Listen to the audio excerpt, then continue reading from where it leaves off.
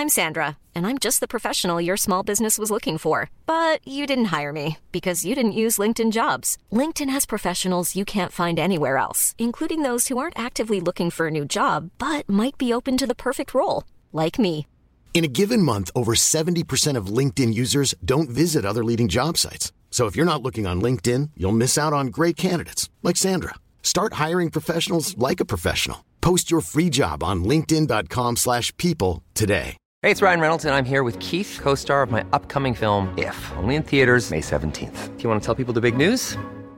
All right, I'll do it. Sign up now and you'll get unlimited for $15 a month and 6 months of Paramount Plus Essential Plan on us. Mintmobile.com/switch.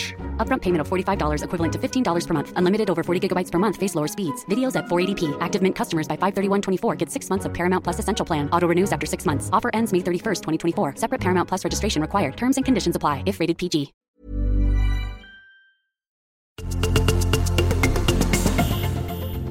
...398 tävlingsmatcher. För en och samma klubb gjorde två stora nordiska målvaktsprofiler. Den svenska VM-bronshjälten Thomas Ravelli med 398 matcher för IFK Göteborg. Och lika många gjorde danska EM-guldhjälten Peter Schmeichel i Manchester Uniteds tröja.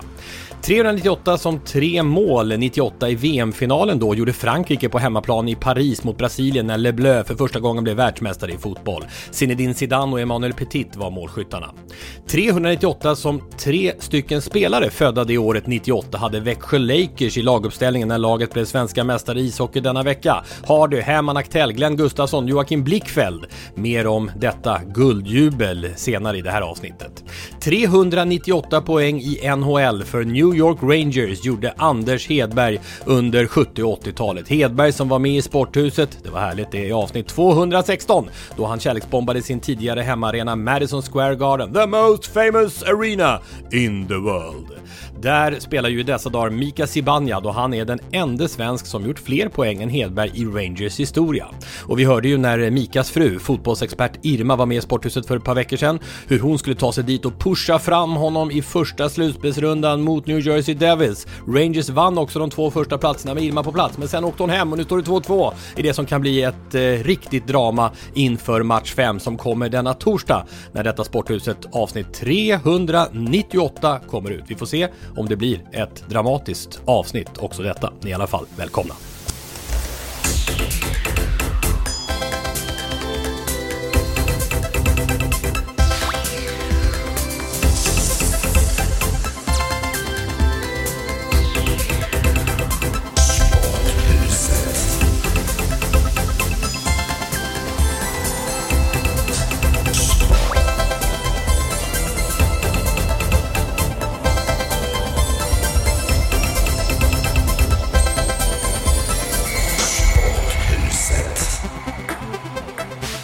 I vanliga fall brukar det vara jag som får konka mig till Stockholm för att få poddsällskap. Nu har jag helt plötsligt fått Tommy till Malmö. Underbart att ha det på andra sidan bordet här.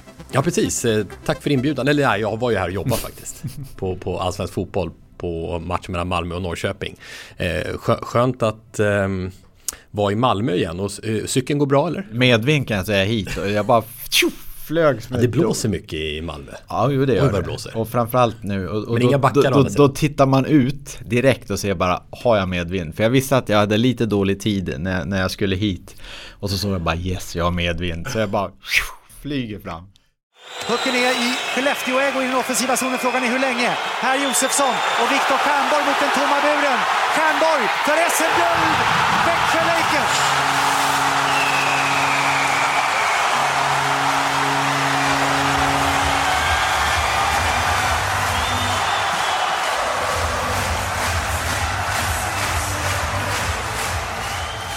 Växjö Lakers, svenska mästare i ishockey. Nu kopplar vi också upp Lasse Granqvist direkt från det där guldreferatet i Vida Arena efter finalmatchen, den sista mot Skellefteå. Vi hugger dig, Lasse, här i flykten innan jag vet att du ska vidare på nya uppdrag. Du lyckades snirkla dig ur Växjöbornas guldfirande där, eller? Ja, jag smet ut från Stortorget just innan de smällde igen parkeringen där. Det ska ju firas under nästan till stora delar av dagen vad jag förstår. Växjö Lakers, svenska mästare i ishockey för 4:e gången. Besegrade Skellefteå AIK med 4-1 i matcher i en fortsättning ska man väl säga på en tung dynasti i svensk ishockey. 4 finaler, 4 guld. Ja, och fördjupar det resonemanget ett hack till så kan du säga att 4 finaler, för att vinna SM-guld krävs det ju 4 segrar. Så det är ju lätt att räkna ut att de har vunnit 16 matcher i de där 4 finalserierna. Men vet du hur många de har förlorat? Svaret är 4. Oj. Så den individuella SM-finalstatistiken är 16-4, snitt 4-1 i matcher. Det är ingen lek det vi snackar om. Detta är kolossalt imponerande. Och jag funderar på hur tankarna går hos de som ska ta upp kampen. För det händer ju att någon annan vinner. Men att samma kommer tillbaka i snitt vartannat år som är fallet med Växjö Lakers, det är vansinnigt häftigt faktiskt. Men du som har följt det här på närmare håll, jag har ju noterat att Sam Hallam finns inte längre kvar som tränare, men likförbannat så går de som tåget. Hur mycket är klubb och hur mycket är tränare? Jörgen Jönsson för övrigt, grattis. Det är mycket klubb i det här. Det är mycket Henrik Evertsson här. Det är Henrik Evertsson som sportchef och den starka gestalten i Växjö Lakers som sätter tonen i det de gör. Och med finkänslighet också plockar in Jörgen Jönsson.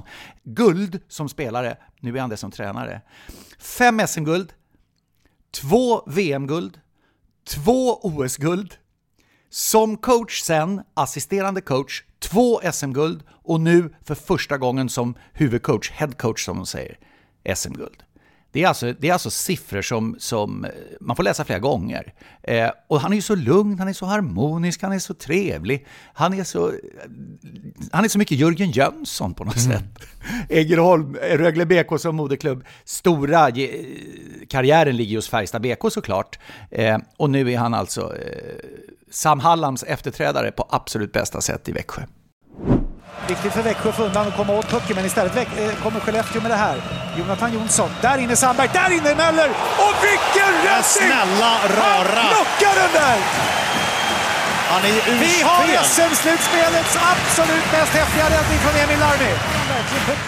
Titta här, ligger trycker mot stolpen, missar där, trycker med vänsterbenet, tar den med insidan, stöten! Lasse. Oj, han plockar den med insidan, stöten efter att ha klubban. En klassisk räddning i ett SM-finalspel skulle jag påstå. Det finns svettiga räddningar och så finns det svettiga räddningar.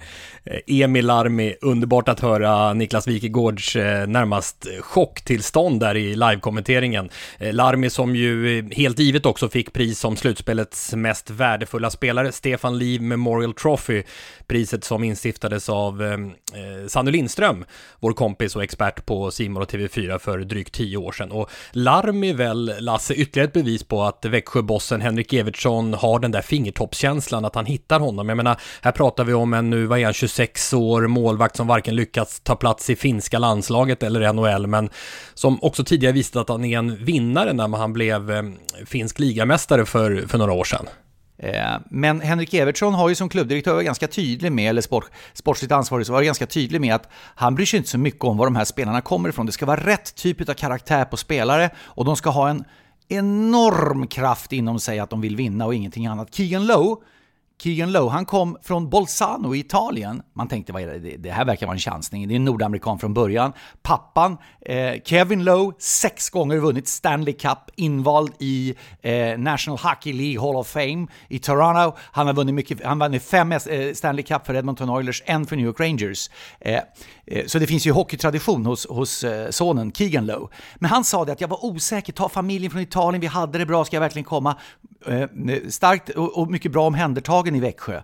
Och så sa han, det som avgjorde för mig, det var varje gång jag pratade med någon från Växjö så pratar de bara om att vinna. De pratar bara om att vinna. Och det har liksom färgat föreningens väg fram den här säsongen. Gjorde ganska starkt intryck på mig faktiskt det Keegan Lowe sa. Får jag fylla på med en grej från pappa Kevin? Såklart. Ja, alltså Kevin Lowe, 5 Stanley Cup för Edmonton Oilers, 1 för New York Rangers, sonen Keegan i laget, han är på matchen. Så gör Emil Larmi panterliknande rörelsen och tar pucken med handflatan. Den är ju i princip oskyddad där inne. Det är ju den som håller i målvaktsklubban i vanliga fall. Och gör en enorm räddning.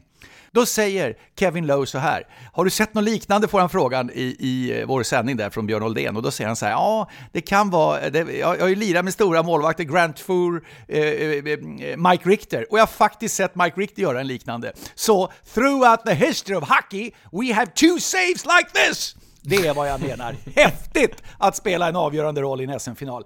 Emil Larmi, den absolut mest minnesvärda räddningen i någon SM-final-serie i ishockey någonsin. Jag tror jag kan få se, nu såg alla matcher 1920-talet. Nej, men alltså med största sannolikhet i alla fall. Ja, det smällde till i mailburken här. Undrar hur många som lyssnar som tror att det var hos er det mail kommer. Det är faktiskt till mig här och det är mycket från Sporthuset håll. Ska se vad det här var. Det var just det handlar om tips på kärleksbombning. Men vi tar det här istället för det passar ju bra på det vi pratar om nu. Från Jan Bergqvist här som kom tidigare under dagen. Han skrev så här om att Växjö skulle vara ett köpelag. Och ifrågasätter det. Många har ju sagt det, köpelag och så vidare. Men han menar ju på att alla lag är ju på ett sätt numera köpelag. Och undrar vad det är som är för skillnad mot andra klubbar och också värva svenska och utländska spelare. Och det är en bra poäng du har där, Jan, eller om du möjligen kallas Janne. Och det är ju då att tittar man på löneligan i Svenska Hockeyligan. Och jag har fått hjälp när jag lyssnat på podden Sanny och Svensson med Sanny Lindström och Johan Svensson. Johan Svensson, Mr. Madhawk kallad. Granskare på Expressen, grävande journalist inom ishockeyn. Och han har ju då tagit fram att alltså ingen av seriens bäst betalda spelare spelar i Växjö om vi tar de 5-10 bästa och att som sagt under halvan i löneligan. Så att Växjö ett köpelag är sannoliken en sanning med modifikation. Där borde vi ta vidare framöver och borra i lite grann. Det är ju anmärkningsvärt att rikast inte vinner inom hockeyn. Helt klart i alla fall att det här är en av Sveriges hetaste sportstäder just nu trots att staden väl bara har runt 60 000 invånare. Superettan, Öster, Etta och så vidare. Ja, men det är ju en ganska häftig idrottsstad, Växjö. Jag menar, de har ju, Öster sägs ju vara på gång.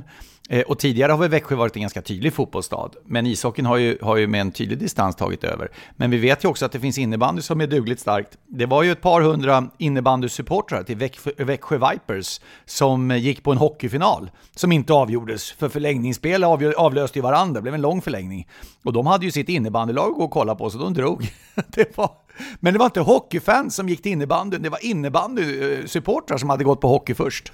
Ja, det där var en märklig historia. Men då kan vi ta det, Lasse, med tanke på att det är en sport som du också har minst sagt varit nära genom åren. Innebandyfinalen avgjordes också helgen som gick. Och det som alltid kan man väl säga Falun mot Storvreta var Kalmarsund i och för sig var i final på här sidan förra året. Men nu vann Storvreta mot Falun som har vunnit de senaste åren med 5-4 där i Avicii Arena. Och Team Thorengruppen ifrån Umeå, för detta Iksu. Just det. Besegrade Göteborgslaget Pixbo med 4-3.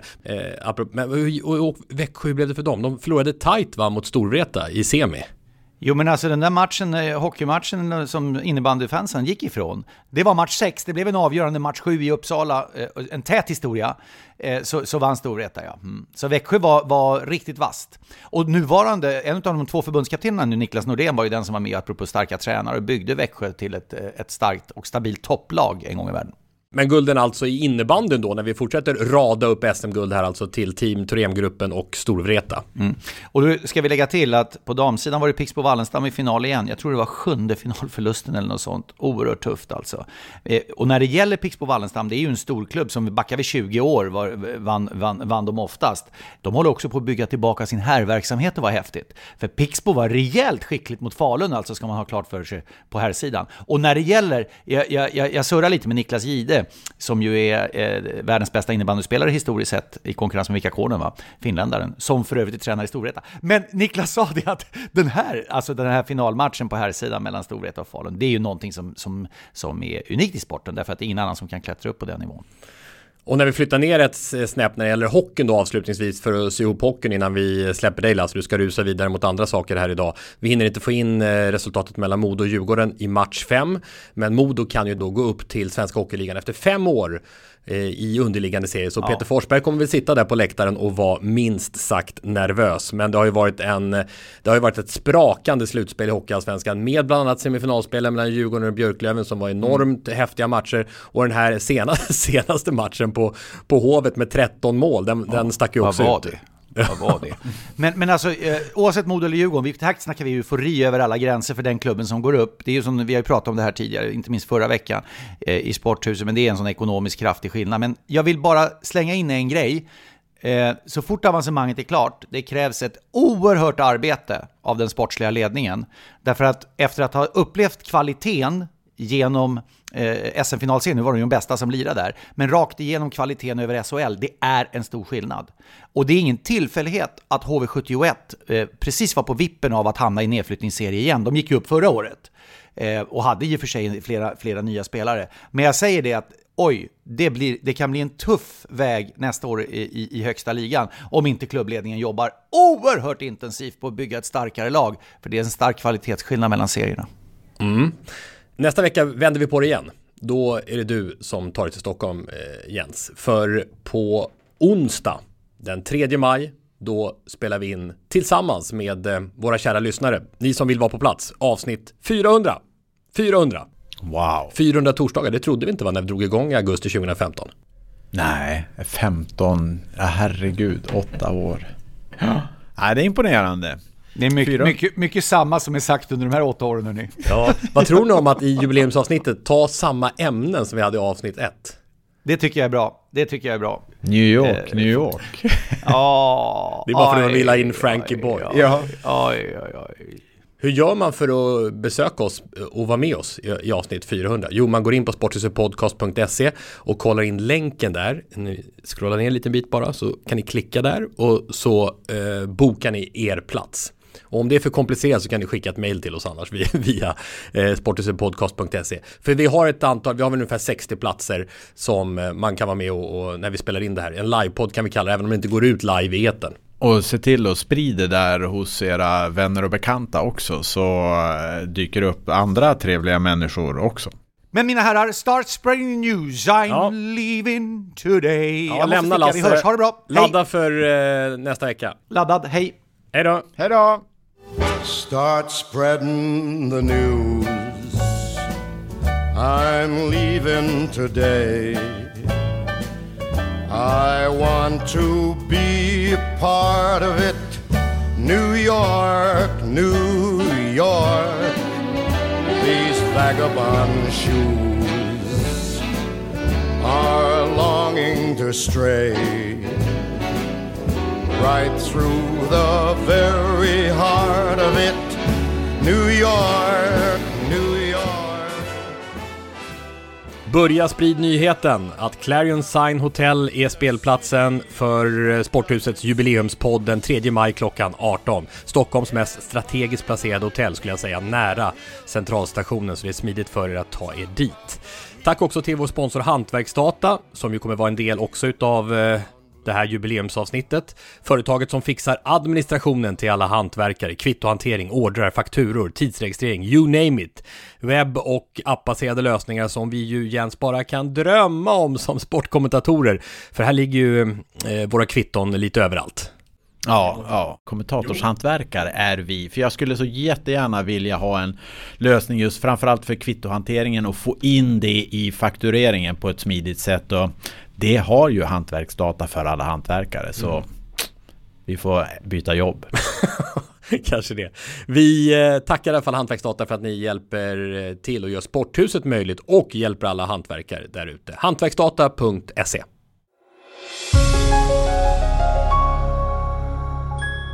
Apropå att vi är i Malmö när vi spelar in där, så kom ju för några dagar sedan nyheten att Malmö FF svarar för klubbens stora drömhemvändarvärvning. Pontus Jansson kommer hem i sommar när transferfönstret öppnar i juli, och få spelare har väl visat sån kärlek till sin svenska klubb. Den är verkligen ömsesidig, även under tiden utomlands för Ponne, som han ju kallas av MFF-supportrarna. Och det som sticker ut med den här hemvändarvärvningen, känner jag, det är att han är ju kapten. Han är kapten i en Premier League-klubb, Brentford.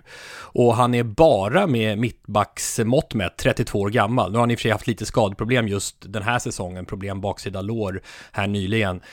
Men fram till, under förra året till exempel, så spelade han ju rubbet i Premier League från start. Så han borde ha många fina år framför sig. Eller vad säger du Jens om den här återkomsten till allsvenskan för Jansson efter att han varit 9 år i England och Italien? Man får hem en otroligt kompetent fotbollsspelare, men man får också hem en ledare, och man får hem en spelare med en enorm karaktär. Det är väldigt många sådana här saker som egentligen vi är van, så fort en spelare visar de 3 egenskaperna så försvinner de ut. Och allsvenska lag har i regel för lite av de här bärande spelarna. Och så jag tror faktiskt att det här är starten på en ny MFF-era där de kommer att kunna vara ruskigt starka. Sedan blir det oerhört viktigt att Pontus Jansson klarar av att hålla sig skadefri. Apropå att han har en skada nu. Precis, för börjar det bli mycket med baksidor och sådär, och så kommer du hem med den här förväntansbilden som är att han också ska vara med och dominera ute på planen och ta den här stora ledarrollen i laget, och så kanske du inte ens kan spela. Vi har ju ett sånt exempel ju i AIK. Så är det, med John Guidetti. Och där återstår ju en del att se. Men jag tycker också Pontus Jansson är duktig på att spela korten rätt. Jag läste själv det, om man säger avskedsbrev eller tackbrev skulle jag nästan vilja säga, en postning till Brentford och tacka för tiden där. Och jag tycker alla som inte har läst det. För att det är ett väldigt snyggt avslut. Jag läste också en del kommentarer under. Ja. Wow, han är populär där också. Ja, och jag ryser nu när vi säger det. För jag gillar spelare som förstår det större sammanhanget också. Och förstår att supportrar, spelare, man har delat omklädningsrum och startelva med tränare och ledare som har hjälpt dig. Allt från vaktmästare till vad det nu är som har funnits runt omkring. Alla är viktiga. Och tacksamhet för att ha fått vara en del av deras klubb, deras sammanhang. Hur han representerar sig själv, hur han representerar den klubb han företräder på ett föredömligt sätt. Så jag förstår populariteten. Frågan är, det har varit många hemvändare på senare år till allsvenskan, många glamorösa också. Kan Pontus komma upp, hur högt kan han? Jag har en lista. Lista. Jag skickade det igår, kan du jämföra dem lite? Det bara, jag har en lista. Det är bra. Ja, men jag satt med och tittade igenom. Hur många är det på listan? 5. Och sen 5, 4, 3, 2, 1. Jag ser fram emot det här redan. Ja. Var det svårt? Jo, till att börja med, hur långt tillbaka i tiden ska man gå? För man kan ju ta när Torbjörn Nilsson kom tillbaka från Kaiserslautern till IFK Göteborg och säga det var ett bra nyförvärv. Men jag har valt att hålla mig på 2000-talet så att vi är någorlunda modern tid. Klokt. Ja. Så ska vi köra? Det kan vi göra.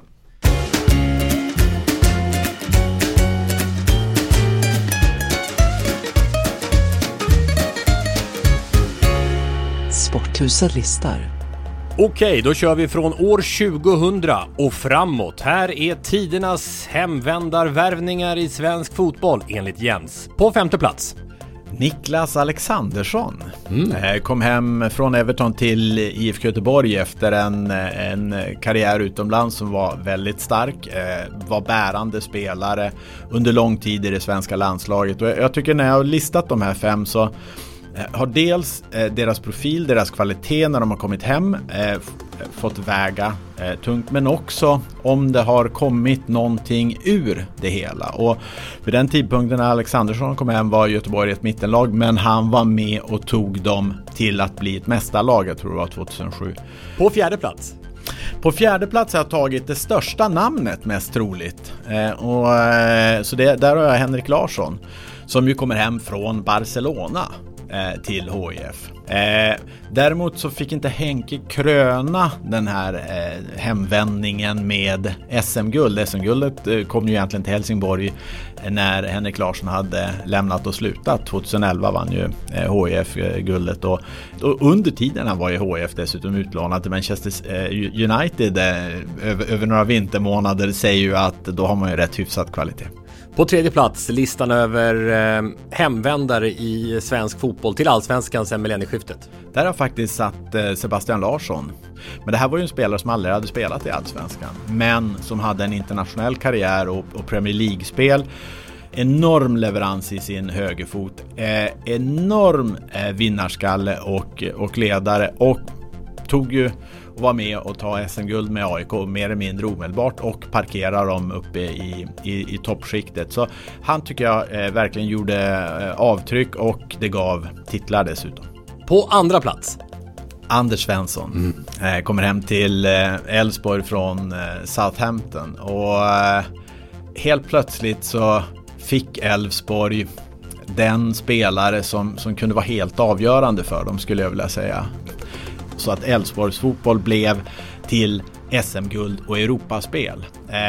Så Anders Svenssons sätt att runda av i Elfsborg tycker jag var ett förträffligt exempel på en bra hemvändare. Och här då, Jens Fjällströms nummer 1 på listan över hemvändare till Allsvenskan sedan millennieskiftet med kriterierna som du målat upp. Stort namn och stor inverkan på sitt lag efter hemkomst. Nummer 1. Har nog de flesta listat ut nu att någonstans bör nog Marcus Rosenberg hamna på den här listan och jag tycker att han hamnar högst upp.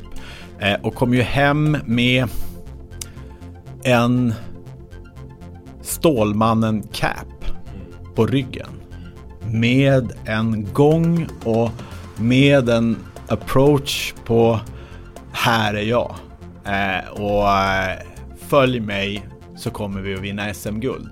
Den typen av spelare kom hem och han är också med och vinner ett gäng SM-guld med Malmö under den här perioden. Han är framförallt är väldigt bärande och viktig för dem i deras Champions League-avancemang. Och det är ju det som har byggt en ekonomi och den plattform som de står på just för tillfället. Så på så vis tycker jag Marcus Rosenberg är nummer 1 av hemvändare på 2000-talet.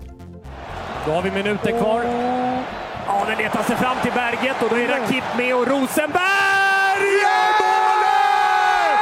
Marcus Rosenberg! Med 1 minut kvar utav sin sista hemmamatch för Malmö FF så avgör han mot Dynamo Kiev! Ja, det är otroligt. Vi trodde det skulle komma på hörnan, men det kommer här istället. Det är bara njuta av bilderna. Det är ett filmmanus. Det kan skrivas böcker om det. Här är bilderna.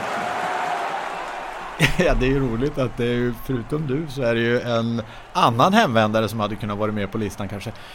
Om det hade blivit mer och fler matcher tycker jag nog. Kim Källström som ju verkligen gläds åt Marcus Rosenberg. Han skriker rätt ut Källström också. Ja, men det är ju ett sånt Hollywood-manuskript på det här. För det här är ju på, tror jag, 3:e övertidsminuten och Malmö behöver det här målet för att garantera avancemang i gruppspelet och gå in i 16-delsfinaler. Och det är hans sista hemmamatch. Det har varit ett fenomenalt vackert tifo på arenan och allt har ju handlat om att det här är Marcus Rosenbergs sista hemmamatch och att då med mer eller mindre med matchens sista spark, inlägg från högerkanten, Jo Inge Berget skarvar in den i bortre hörnet, springer, ja, men att målet görs mot hemmaklackens läktare, upp bland fans, blir mer eller mindre, ja, men hela det är ju och sen kommer magiskt sätt. Hyllningen är redan klar. Efteråt blir han ju hyllad i en timme. Allt är ju redan klart och så slutar presset. Det är helt osannolikt. Och vi träffade ju Marcus i paddelhallen där, kommer du ihåg det? Han är ju agent nu och så träffade vi honom har de kvar den här paddelhallen? Eller? Ja, jag var där och föreläste. Det kan ha varit avsnitt, jag får känsla av att det kan ha varit avsnitt 251. Ja, du har säkert koll på det där. Jens, vad har du tappat bort den här veckan? Den här veckan kan jag inte komma på att jag tappat bort någonting än. En lampa som jag glömde på kommentatorspositionen på Friends. En dator som jag glömde på eller programledarpositionen på Gamla Ullevi och som sen fick mer eller mindre budas hem till mig dagen efter. Ytterligare en dag senare när jag äntligen fått datorn så hällde jag ett glas cola i den och nu är den stendöd. Vad har vi mer? Pulsbandet på Sats. De mejlade alldeles nyss. Du har ditt pulsband här. Och så vidare och så vidare. Har det du är mycket? Det här. Ja, men, ja, exakt. Du vet, det får inte plats. Du vet vad jag behöver ha lite, om du kan coacha lite här nu. Det är det här Björn Hellberg-fenomenet när han gick med hunden till dagis. Ja. Och han sa, oj nu ska vi se, nu blev det helt fel här. Det här är ju hunden. Medan han samtidigt bara matar sättsiffror så här, Roscoe Tanner 6-3 i Wimbledon semifinal 1979. Så det är för mycket Sporthuset fotbollssändningar, tänka, logistik med barnen och glömmer de här grejerna hela tiden. Ja. Men och nu när det går så bra för dig, du glömmer ju ingenting längre, eller? Jag kanske har lite bättre balans i tillvaron. Jag tycker nog att jag glömmer mindre än tidigare. Alltså det är ju lite när jag sitter på planet på väg ner till Madrid. Då vet jag ju inte om jag har en hotellbokning eller inte. Nej, men det är ju mer så det blir mer sådär att jag får höra av mig till Lasse och säga, har du möjligtvis en hotellbokning åt mig? Ja. vilket han hade. Att det sker liksom... det kommer att ske. Men det är mer, blir man upprörd? Blir man stressad av det? Eller tar man det med ro? Där är ju du och Lasse ganska lika, va? inte riktigt, tror jag. Det är varandras motpoler, tror jag. Han kan bli fly förbannad på en sån grej du inte ens har noterat. Ja.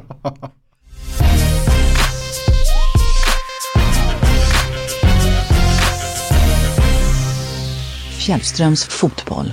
Men apropå att du säger att det är lugnt, det har du. Men du kör ju stenhårt, va, med uppladdningen inför Australiens hemma-VM. Ja, alltså det bara flyger Zoom-möten i luften med olika spelare. Så är det, och idag kommer Tony Gustafsson ner till Malmö också. Ska vi sitta i dagarna 2 och gå igenom allt från truppen, allt från vi vet ju vilka 3 motståndare vi kommer ha. Vi vet att de inte kommer att spela just några landskamper innan dess, så vi kan redan börja titta på hur ska vi bära oss åt för att besegra Irland, Nigeria och Kanada. Vi kan misstänka vilka vi möter i eventuell åttondelsfinal, kvartsfinal. Vi kan redan börja titta på det. Så det finns, det är inga problem att hitta saker att hugga tag i det jobbet. Jag tycker det är så spännande att ta rygg på dig i det du jobbar, för nu du kan ju se fotbollen från så många olika håll nu. Du har varit expertkommentator i många år, du har varit assisterande tränare i Allsvenskan, du har jobbat på sportdataföretag med utvecklingen utav det här underliggande siffror så som kommer mer och mer i fotbollen, så kommer ishockey, och nu är du också i assisterande förbundskapten i ett landslag, och så därför är det alltid så här, du hade den här trendspaning för en tid sedan, tog fram en 3-4 grejer, så jag har verkligen tänkt på de här grejerna nu. Vilken är den senaste som du går och grunnar på? Jag är väldigt förtjust i relationer, och då tänker jag relationer på planen mellan spelare. Ofta tätt sammankopplat med kontinuitet, det vill säga att man ofta spelar med varandra. Det kan till exempel vara ett mittbackspar som förstår varandra fullt ut. Det kan vara 2 forwards som samarbetar och tänker likadant, och det blir det när spelare får jobba ihop, men att man också kan skapa en grogrund för de här relationerna för att få dem att funka. Vi har jobbat en hel del med det i Australien och fått liksom ytterback, yttermittfältare, 2 centrala mittfältare, 2 mittbackar och så vidare att funka bra ihop, och då blir det helt plötsligt som de här paren blir lättare att foga samman till ett lag.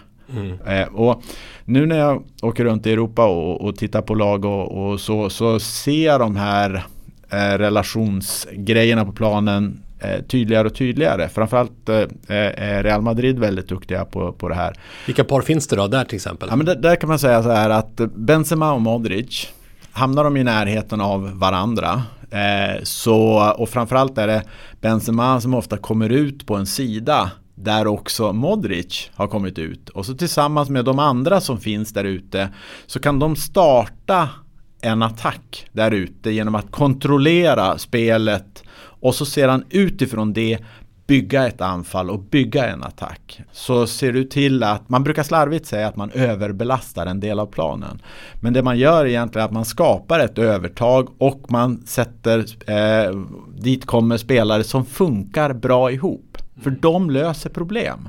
Du behöver inte ha löpväg hit, löpväg dit, passning dit, utan de relationerna funkar så bra och de spelarna funkar så bra med varandra. Det kan vara 3, kan vara 4 stycken, kan ibland vara 5 stycken som gör det här.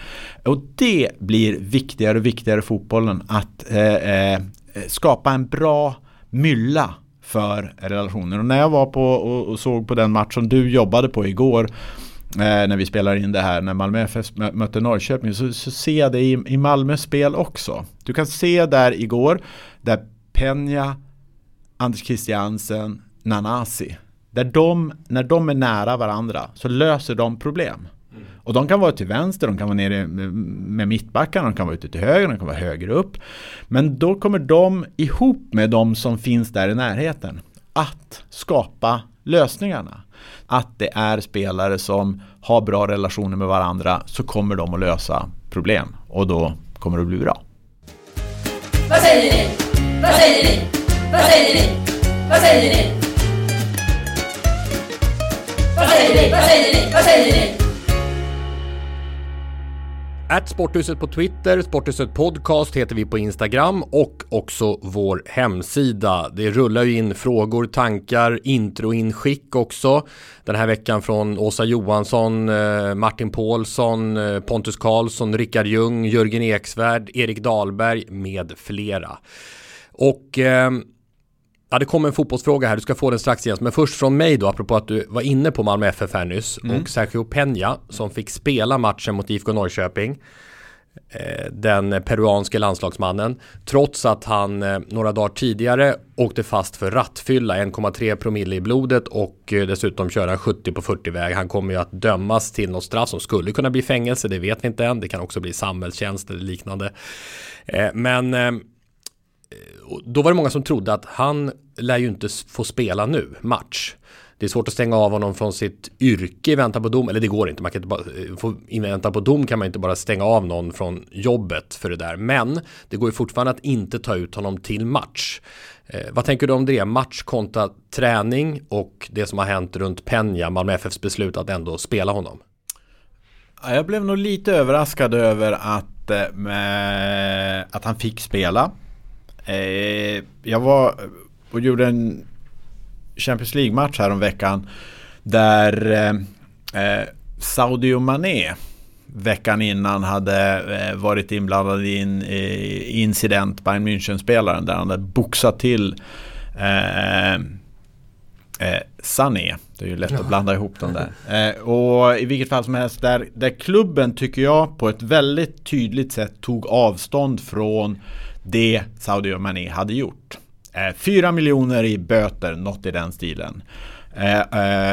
Får inte spela nästa match. Men sedan la det åt sidan och sa: nu har du fått sona ditt straff. Vi har gjort en tydlig markering. Du är välkommen in. Du är en fotbollsspelare hos oss. Välkommen att spela matchen. Och det tycker jag var ett bra sätt att hantera den situationen på. Och jag hade nog förväntat mig att Malmö kanske skulle som klubb, med tanke på uppförandekod, mycket väl hade kunnat gjort en liknande markering och sagt att det du har gjort stämmer inte överens med klubbens värderingar. För problemet nu, det blir inget signalvärde utåt, för de har tagit några disciplinära åtgärder, säger man med FF. De vill inte säga vilka, men vi kan vara ganska säkra på att de har ekonomisk natur emot Peña. Men då blir det ju inte samma markering utåt, att det här står vi inte för. Så att, och det blev också i vår sändning, så blev det ju ett pepprande med frågor om det här som de kanske hade kunnat undvika med ditt upplägg. Ja. Nej, och jag tycker framförallt att det ligger på klubben. För jag tycker klubben som ska ta ställning. För Henrik Rydström kommer att välja bland de spelare han har att förfoga över. Och då kommer han att välja de bästa spelarna som finns tillgängliga. Men samtidigt så stoppade han Martin Olsson från att spela en match efter att han var försenad. Men det pekade han på att det är en annan del. Där ligger det bara hos honom istället. Det som händer i omklädningsrummet. Martin Olsson då kanske upprepade förseelser med försening. Ja. Om Henrik Rydström kunde fatta det beslutet angående Martin Olsson, skulle han kunna fatta det beslutet gällande Peña också. Men jag tycker som sagt var de spelare han har att förfoga över och som finns tillgängliga för den matchen, så förstår jag att han spelar Peña. Det som hände i den här matchen också, som vi såg, Malmö-Norrköping, det var ju flera huvudskador, va? Alltså det var flera som låg ner. Alltså tendens till huvudskador.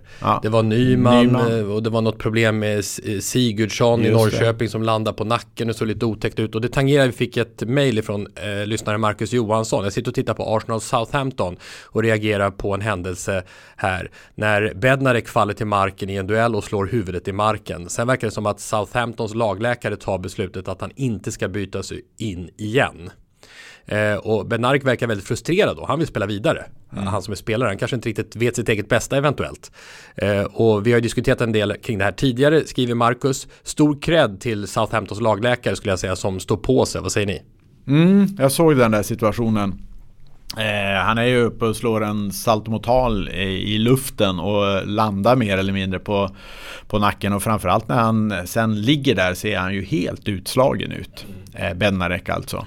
Och läkare, jag tror faktiskt att det är läkare även från Arsenal som rusar in, så att det är både läkare eller åtminstone medicinsk personal från bägge klubbarna som jag tror är med i det beslutet, och jag säger cred åt dem, för man ser så tydligt framförallt på den här medicinska personen från Southamptons stab att han får ju tjabba med Bednarek, för Bednarek vill ju in och han vill ju inte lyssna alls på läkaren eller den medicinska personens jag är råd. Okej, vad är problemet? Precis, men om Bednarek får se sig själv efteråt, för det här handlar om spelarens säkerhet och han vet inte vad som är hans säkerhet i det läget. För det är lite ett växande, jag vet inte om det är växande, men det är i alla fall ett problem inom fotbollen.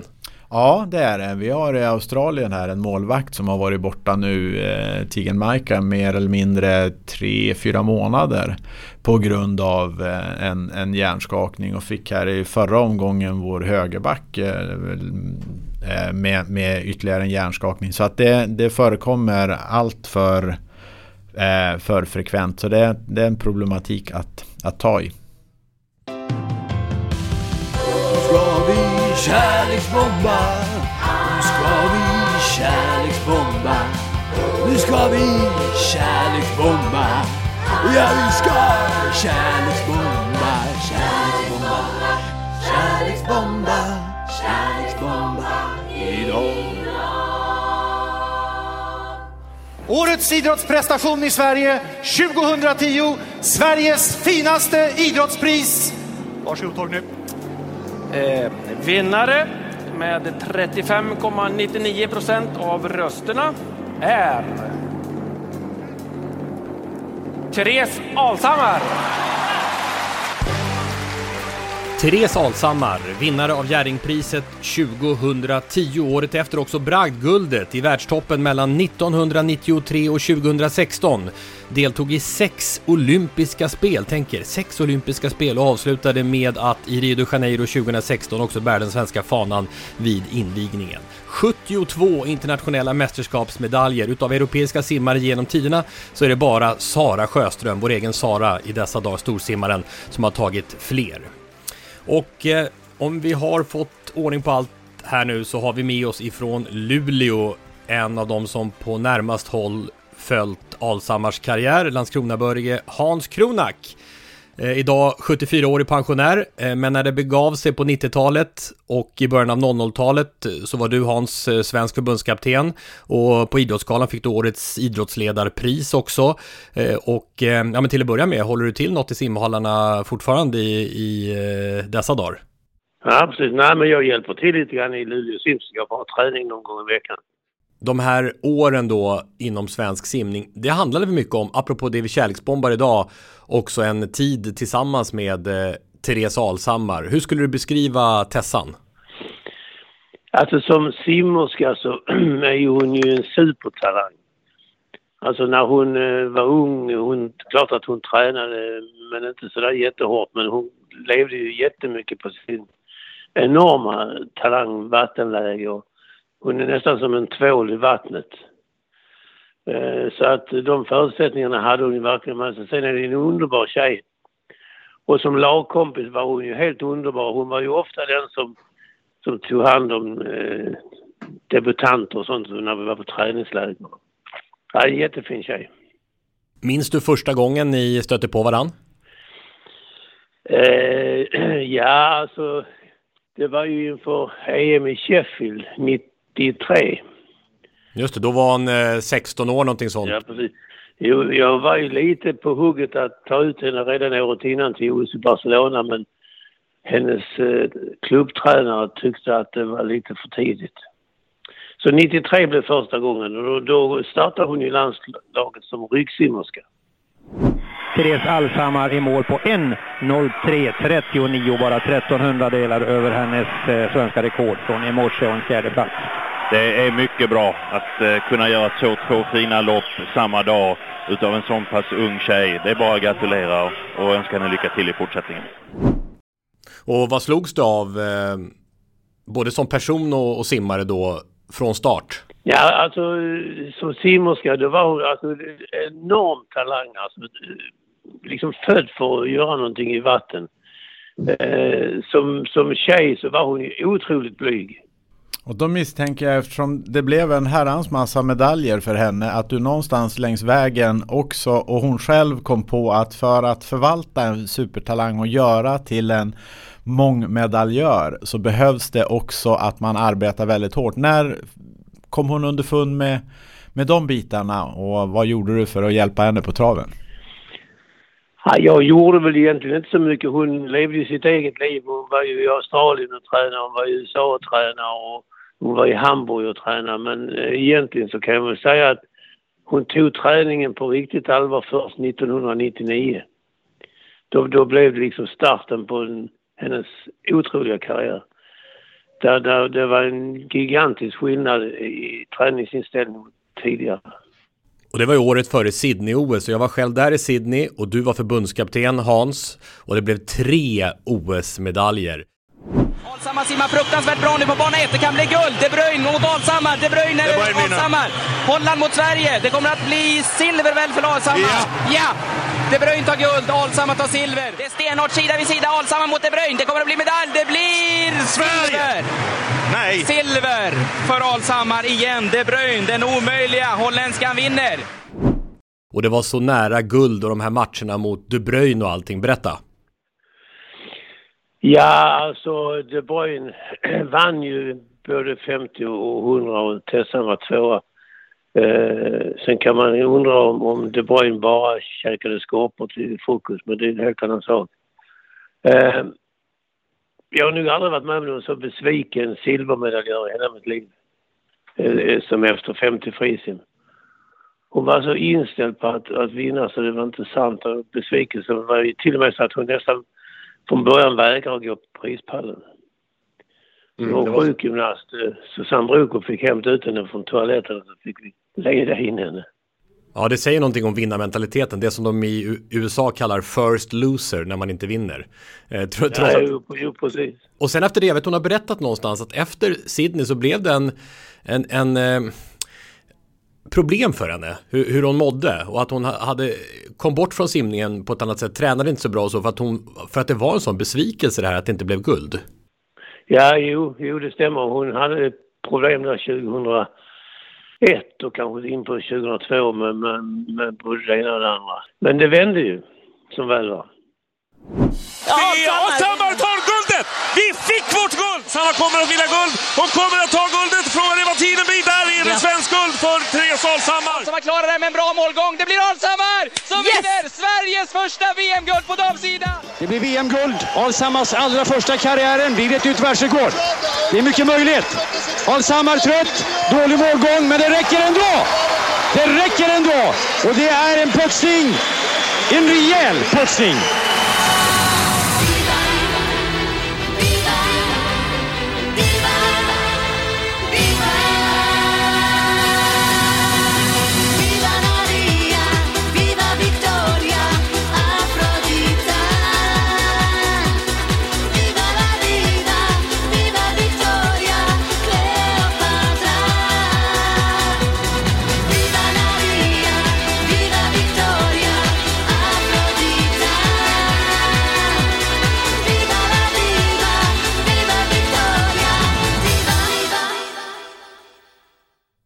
Det är ju spännande den här beskrivningen av den här supertalangen, men också den här personen som är blyg som en viol framstår det som, men ändå tatuerar in Diva i svanken på ryggen.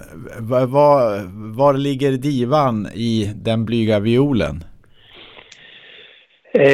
Ja, hon hade kanske växt färdigt på den blyga violen när hon kom till divan, men Ja, det var nästan lite ironiskt, för någonting som hon absolut aldrig har varit, det var ju Diva. Och jag vet inte hur hon tänkte, om det var liksom, hon skojade med uttrycket, men Diva, det har hon aldrig någonsin varit i landslaget. Jag såg en intervju med Patrik Ekwall när han hade en show för några år sedan.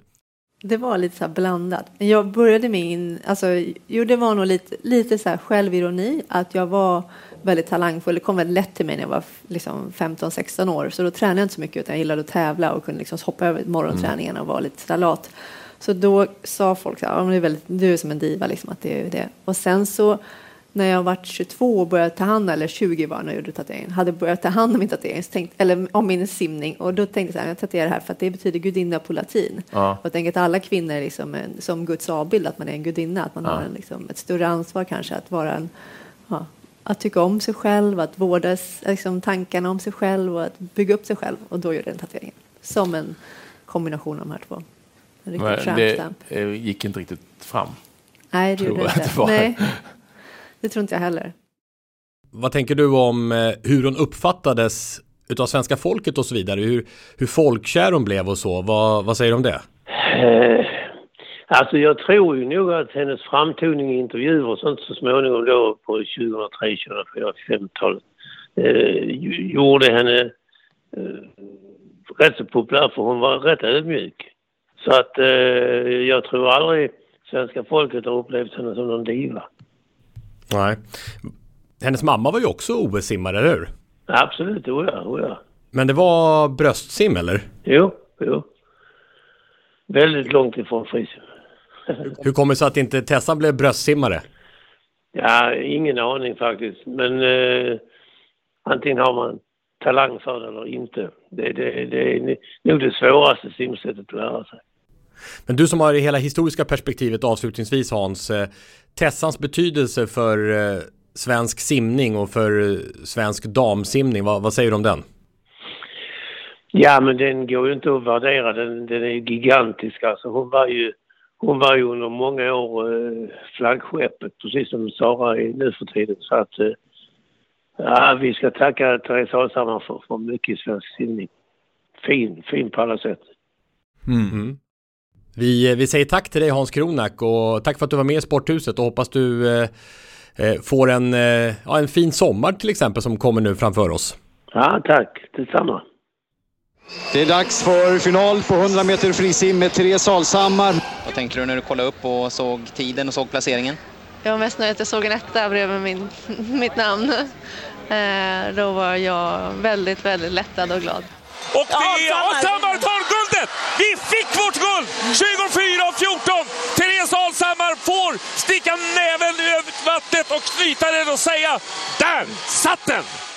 Gyllene Therese Alshammar-minnen där, senast här skildrat av Gunnar Brink på Radiosporten som en av flera simningskommentatorer och reportrar som på nära håll följde Tessans magnifika karriär. Vi hörde också Björn Geijer, Hasse Johansson och förre mästarsimmaren, han borde väl också ligga i kärlekspåsen kan jag tycka, Gunnar Larsson, dessutom från SVT-sporten Staffan Lindeborg, en annan stor profil. Men framförallt hörde vi Hans Kronak som ju blev tv-expert också efter sin förbundskaptenstid, och det var fint att höra Hans, måste jag säga, trots att han har haft sjukdomsbekymmer de senaste åren, och vi hoppas att det ska gå till rätt håll framöver. Men trots detta så bjuder han ju på karisma även idag, eller hur skulle du beskriva honom, Jens?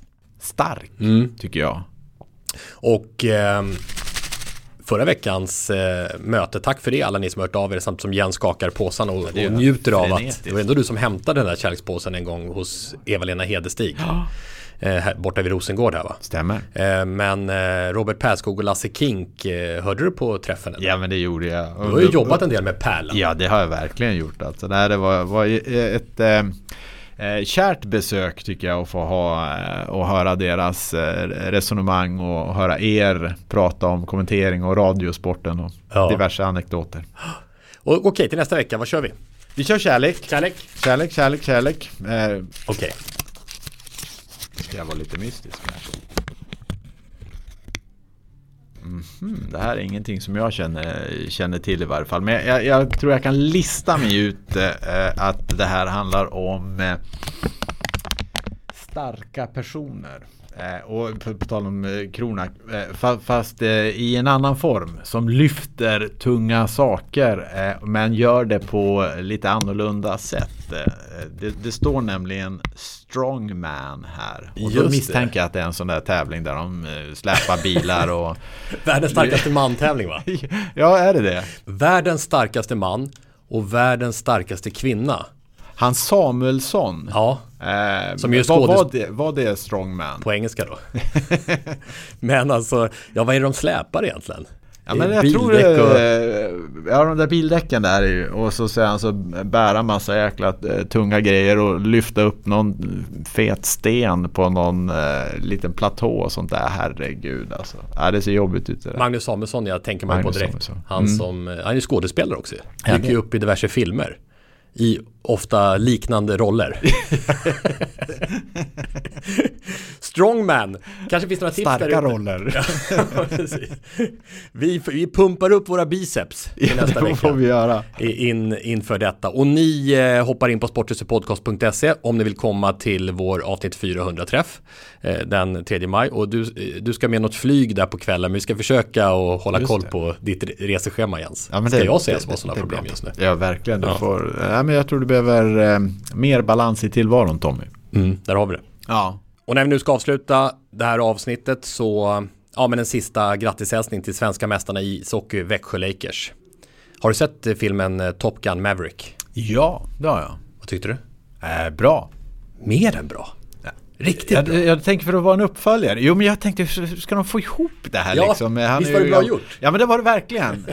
Och knyta ihop det där med Goose son också och sådär. Ja. Nej, men den får 4. Säg bara som Zlatan. 10 poäng. Allt var 10 poäng. 10 poäng. 10 poäng.